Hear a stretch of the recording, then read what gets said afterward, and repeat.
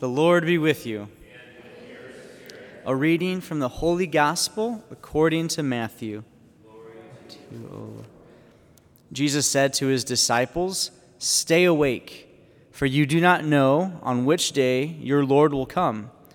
Be sure of this: if the master of the house had known the hour of night when the thief was coming, he would have stayed awake and not let his house be broken into. So too you also must be prepared, for at an hour you do not expect, the Son of Man will come. Who then is the faithful and prudent servant whom the master has put in charge of his household to distribute to them their food at the proper time? Blessed is that servant whom his master on his arrival finds doing so. Amen, I say to you, he will put him in charge of all his property. But if that wicked servant says to himself, 'My master is long delayed,' and begins to beat his fellow servants and eat and drink with drunkards, the servant's master will come on an unexpected day and at an unknown hour and will punish him severely and assign him a place with the hypocrites, where there will be wailing and grinding of teeth." The Gospel of the Lord.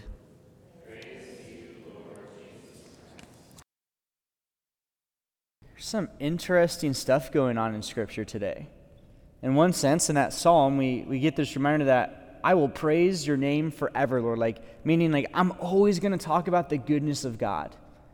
Well, I think we have to ask ourselves, do we really do that? Do we always talk about the goodness of God? How many of you think, I always talk about the goodness of God? How many of you are like, I most of the time talk about the goodness of God? 50% maybe. A little bit less than that. I kind of forget to talk about the goodness of God. Okay, so does that mean I'm not doing a good job because I'm not talking about the goodness? No, it just means it's something for us to always be thinking about. Something for us to be mindful of. Why would I not want to? Last night I had the opportunity to sit down with a couple who I'm preparing for marriage.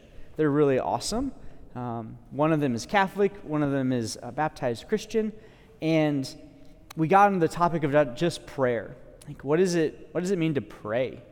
What does it look like to pray? And I said, do you pray together? And no, not really.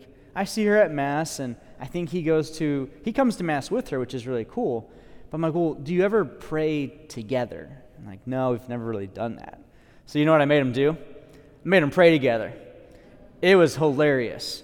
It was very awkward. They're just sitting there. I was like, okay, turn towards each other. They're like, all right, hold each other's hand. This is weird.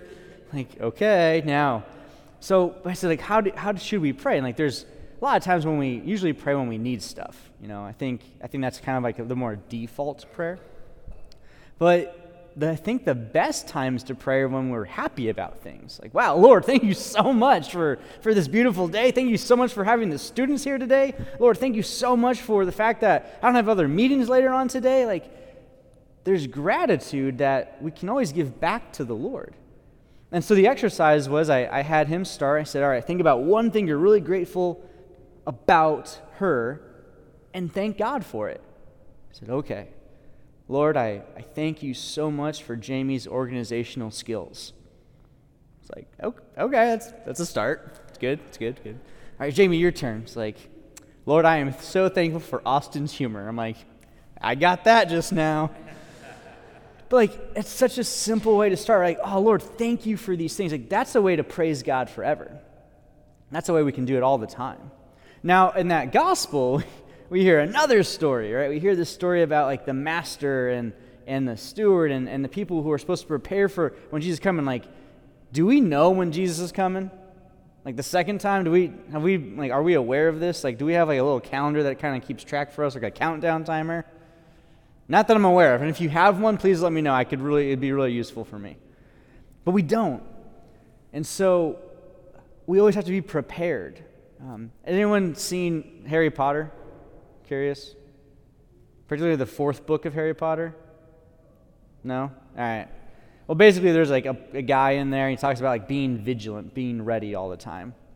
And so the idea is are we ready for when the Lord comes? What does it mean to be ready? Does it mean I'm ready? Or he's coming, Like, what does that mean?